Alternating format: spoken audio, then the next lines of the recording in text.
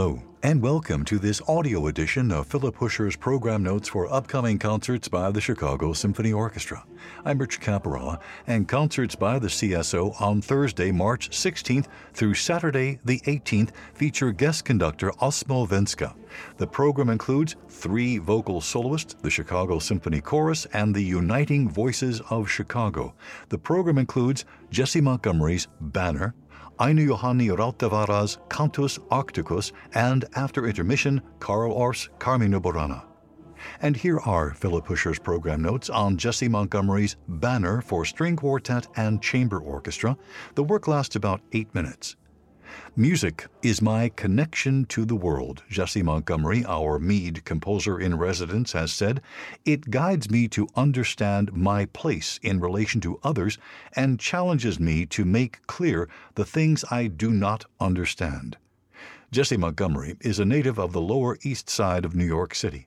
The arts were part of her daily family life. She remembers practicing violin in one room while her father, Edward Montgomery, was busy composing in another, and her mother, Robbie McCauley, a performance artist, director, and writer, was rehearsing in yet another space. Growing up as an artist in that world, Montgomery says she was always in a state of wonder. She was also accustomed to having many different cultures in her friend group. She started violin lessons at the 3rd Street Music School Settlement and now holds degrees from the Juilliard School in violin and New York University, a master's in composition for film and multimedia, and is completing her doctorate from Princeton University. Since 1999, she's been closely involved with Sphinx, a Detroit-based nonprofit organization that supports young African American and Latino string players, and in recent years, she's made time to continue appearing with Yo-Yo Ma's Silk Road Ensemble. As Mead composer-in-residence since 2021, Montgomery has been commissioned to write 3 new works for the orchestra, one for each of her 3 seasons in the post. Hymn for Everyone, the first, was given its premiere on April 28, 2022, conducted by Riccardo Muti, who will introduce her second work with the Chicago Symphony in May. Like her immediate predecessors as resident composers in Chicago, Montgomery guides the orchestra's Music Now series, curating its programs of new works and writing music for its concerts as well. In 2020, she was one of 3 Black composers named to the Metropolitan Opera Lincoln Center Theater New Works Commissioning Program. The significance of her emergence in today's cultural climate, especially heightened in the wake of George Floyd's murder and the Black Lives Matter movement, and the responsibilities it carries, are not lost on Montgomery. We have to take into account that we're carrying a history inside of our beings and in the work that we do, she has said. In Montgomery's hands, Banner is an exploration of the divides that slice through American culture. Montgomery's career echoes what her late mother, whose work often dealt with issues of race, once said: "Find a way to house the contradictions rather than resolve them." Montgomery makes art that is firmly set in the present, which would not be notable today in theater or fiction, for example, but stands out in the world of classical music, which has for so long lived largely in the European past. But Montgomery's music suggests that she not only possesses the rare gift of writing music that reflects the complexity of our world, but also one that will lead us forward. By already forging her own distinct voice in a crowded musical scene, a voice that melds and marries many different influences, she is well positioned to help guide the music of our multifaceted future. I've always been interested in trying to find the intersection between different types of music, she has said. I imagine that music is a meeting place at which all people can converse about their unique differences and common stories. And here is Jesse Montgomery herself on Banner. Banner is a tribute to the 200th anniversary of the Star-Spangled Banner, which was officially declared the American national anthem in 1814 under the penmanship of Francis Scott Key. Scored for solo string quartet and string orchestra, Banner is a rhapsody on the theme of the Star-Spangled Banner. Drawing on musical and historical sources from various world anthems and patriotic songs, I've made an attempt to answer the question, what does an anthem for the 21st century sound like in today's multicultural environment? In 2009, I was commissioned by the Providence String Quartet and Community Music Works to write Anthem, a tribute to the historical election of Barack Obama. In that piece, I wove together the theme from the Star-Spangled Banner with the commonly named Black National Anthem, Lift Every Voice and Sing by James Weldon Johnson, to music by younger brother John Rosamond Johnson, which coincidentally shared the exact same phrase structure. Banner picks up where Anthem left off by using a similar backbone source in its middle section, but expands further both in the number of references and also in the role played by the string quartet as the individual voice working both with and against the larger community of the orchestra behind them. The structure is loosely based on traditional marching band form, where there are several strains or contrasting sections preceded by an introduction, and I have drawn on the drumline chorus as a source for the rhythmic underpinning in the finale. Within the same tradition, I have attempted to evoke the breathing of a large brass choir as it approaches the climax of the trio section. A variety of other cultural anthems and American folk songs and popular idioms interact to form various textures in the finale section, contributing to a multi-layered fanfare. The Star-Spangled Banner is an ideal subject for exploration in contradictions. For most Americans, the song represents a paradigm of liberty and solidarity against fierce odds, and for others, it implies a contradiction between the ideals of freedom and the realities of injustice and oppression. As a culture, it is my opinion that we Americans are perpetually in search of ways to express and celebrate our ideals of freedom, a way to proclaim we've made it, as if the very action of saying it aloud makes it so. And for many of our nation's people, this was the case. Through work songs and spirituals, enslaved Africans promised themselves a way out and built up the nerve to endure the most abominable treatment for the promise of a free life. Immigrants from Europe, Central America, and the Pacific have sought out a safe haven here, and though met with the trials of building a multicultural democracy, continue to find rooting in our nation and make significant contributions to our cultural landscape. In 2014, a tribute to the U.S. national anthem means acknowledging the contradictions, leaps and bounds, and milestones that allow us to celebrate and maintain the tradition of our ideals. Words by Jesse Montgomery and program notes by Philip Huscher on Jesse Montgomery's Banner. And now on to Aino Johanni Rautavaara's Cantus Arcticus, a concerto for birds and orchestra lasting about 19 minutes. Aino Johanni Rautavaara was the first Finnish composer to command world attention after Sibelius early in the 20th century. For many years, he was a low-profile figure whose name was barely known outside his native land. Rautavaara was born into a musical family. His father was an opera singer and cantor. He studied musicology at the University of Helsinki and composition at the Sibelius Academy. It was the 90-year-old Sibelius, in fact, who selected him for a Kusevitsky Foundation grant to study in the United States. In 1955, Rautavaara came to this country and worked with Vincent Persichetti at the Juilliard School and with Roger Sessions and Aaron Copland at the Tanglewood Music Center. After he returned to Finland, Rautavaara taught at the Sibelius Academy. Although Rautavaara's music was regularly performed at home and had won several awards, his popularity was largely limited to Finland until the 1990s, when he became a kind of cult figure both throughout Europe and the United States. Although his works aren't overtly religious, their spiritual and contemplative nature conveyed in highly tonal music of simplicity and atmospheric beauty began to attract a wide following, particularly from listeners drawn to the suddenly fashionable music of such composers as Arvo Pärt and Henryk Górecki. Rautavaara also has unwittingly cashed in on a rising fascination with angels, which he anticipated by more than a decade. His own interest in the dark and powerful force of angels was inspired by a childhood dream and by a cloud formation in the shape of an angel that he saw many years later from an airplane window. This obsession They repeat in my mind like a mantra that radiates musical energy, he says, has influenced much of his output, beginning with Angels and Visitations in 1978. The last manifestation was his Seventh Symphony, subtitled Angel of Light, composed in 1994. Rautavaara's music has evolved over his long career from neoclassicism through serialism to his own idiosyncratic language. He has fashioned something distinctive and personal of the Sibelius legacy he inherited, but called himself a romantic composer. A romantic has no coordinates. In time, he is in yesterday or tomorrow, but never in today. When Rautavaara died in 2016, he left a large body of work, 8 symphonies, 9 operas, and a dozen concertos, along with many chamber, choral, and orchestral scores.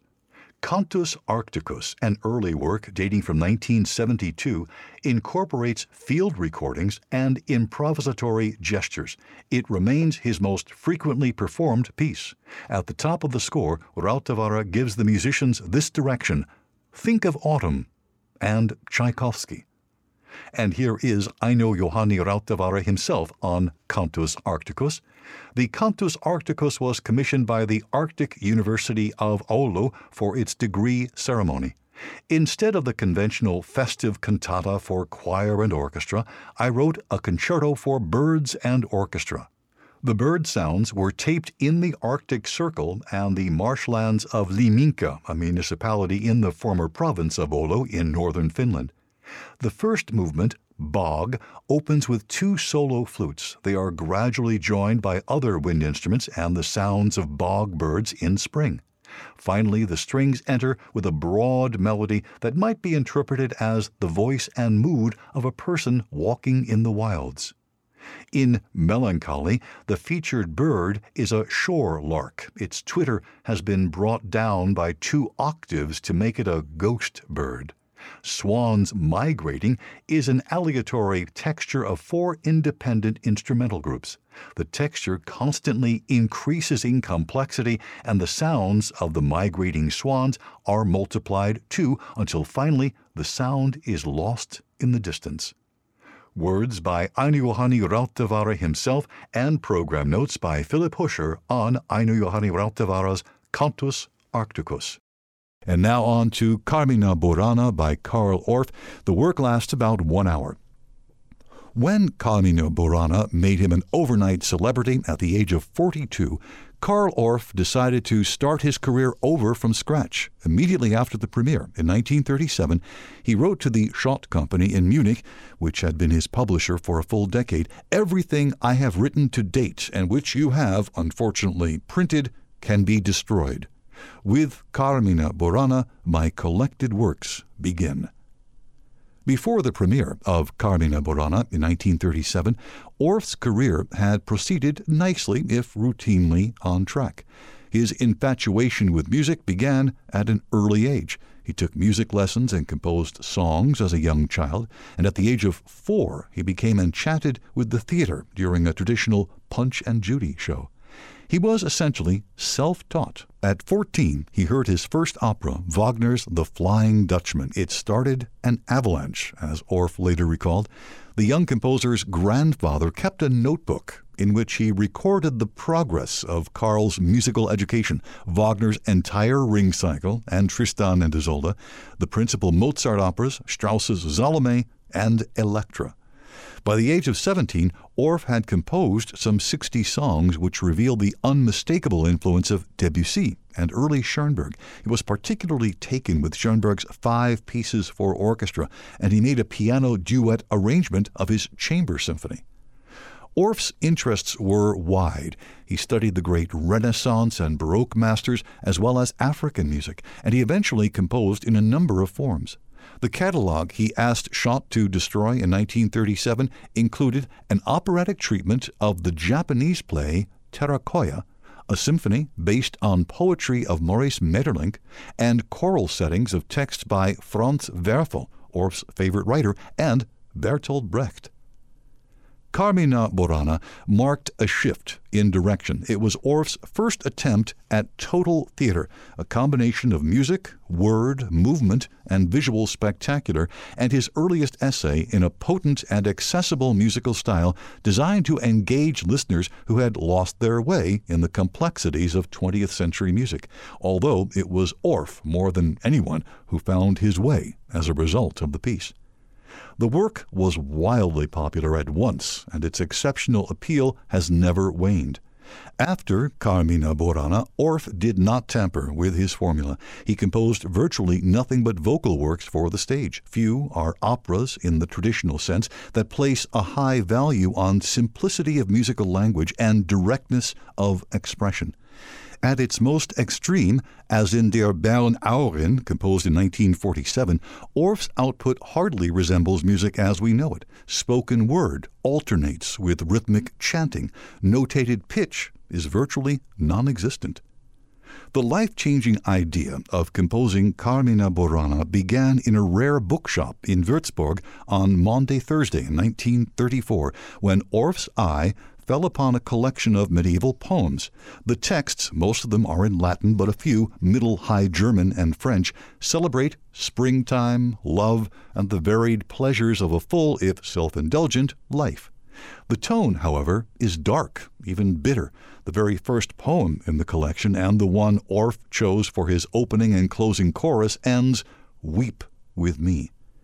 These songs, Orff was not aware that melodies for these texts also existed, had been preserved for centuries in the Benediktbeuren Monastery in the foothills of the Bavarian Alps, 30 miles south of Munich, and in the early 19th century the manuscript was transferred to Munich. In 1847, selections were published by Johann Andreas Schmeller, the Munich court librarian. Schmeller also was a self-appointed censor. He omitted the raciest numbers.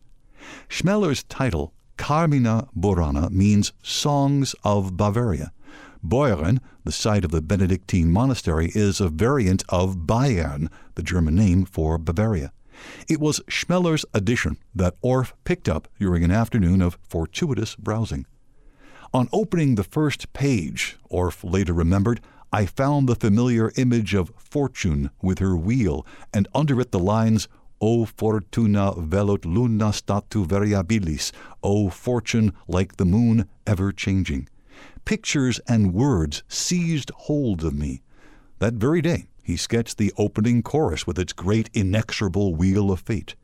Orff picked 24 poems, already imagining a stage piece with chorus and dancers, and with the help of poet Michael Hoffmann, he arranged a libretto. He composed the music quickly in a single burst of inspiration. Visitors to his Munich apartment recall the red-faced excitement with which he played finished numbers for them at the piano. The title page of Orff's Carmina Burana promises secular songs to be sung by singers and choruses to the accompaniment of instruments and also of magic pictures. Although the premiere at the Frankfurt Opera House was staged and costumed, and magic pictures accompanied many early performances, Carmina Burana is best known today through concerts and recordings where the immediacy and physical excitement of Orff's music stand alone. Orff's score has sometimes been criticized for popularizing the musical style of Stravinsky's landmarks Oedipus Rex, and in particular Les Noces. Orff was attracted to the most superficial aspects of those Stravinsky scores, such as the glittering and percussive orchestral writing in Les Noces, scored for 4 pianos, Carmina Burana calls for 2, the idea of giving the central narrative role to the chorus, and the prominent use of insistent rhythms. But where Stravinsky achieves a certain complexity of style and idea, Orff intentionally keeps his music stripped to its bones. In Carmina Burana, he avoids complicated rhythm and harmony, several numbers subsist on a steady diet of 2 chords, and eschews polyphony altogether. His melodies are plain and syllabic. Occasionally, a single driving rhythmic pattern alone keeps the music going. Imagine the courage it must have taken to write a pit band umpa accompaniment in 1935. Despite the Spartan recipe, Orff succeeds brilliantly because of his flair for dramatic pacing, his ear for dazzling and seductive color, the energy of his rhythms, and the number of catchy tunes he composed. The result is a highly charged, expressive work of undeniable power and immediacy, claims that can be made for few pieces of serious music written in the 20th century. Orff begins and ends with that Wheel of Fate, a massive chorus that slowly revolves around the same relentless, unchanging pattern, building in intensity and volume as it goes. In between these two pillars, he writes 3 large chapters.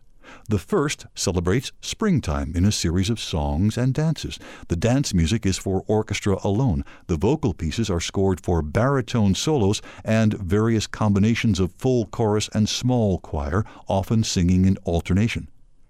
The second section moves indoors to the tavern, the exclusive province of male voices and the temple of food and drink.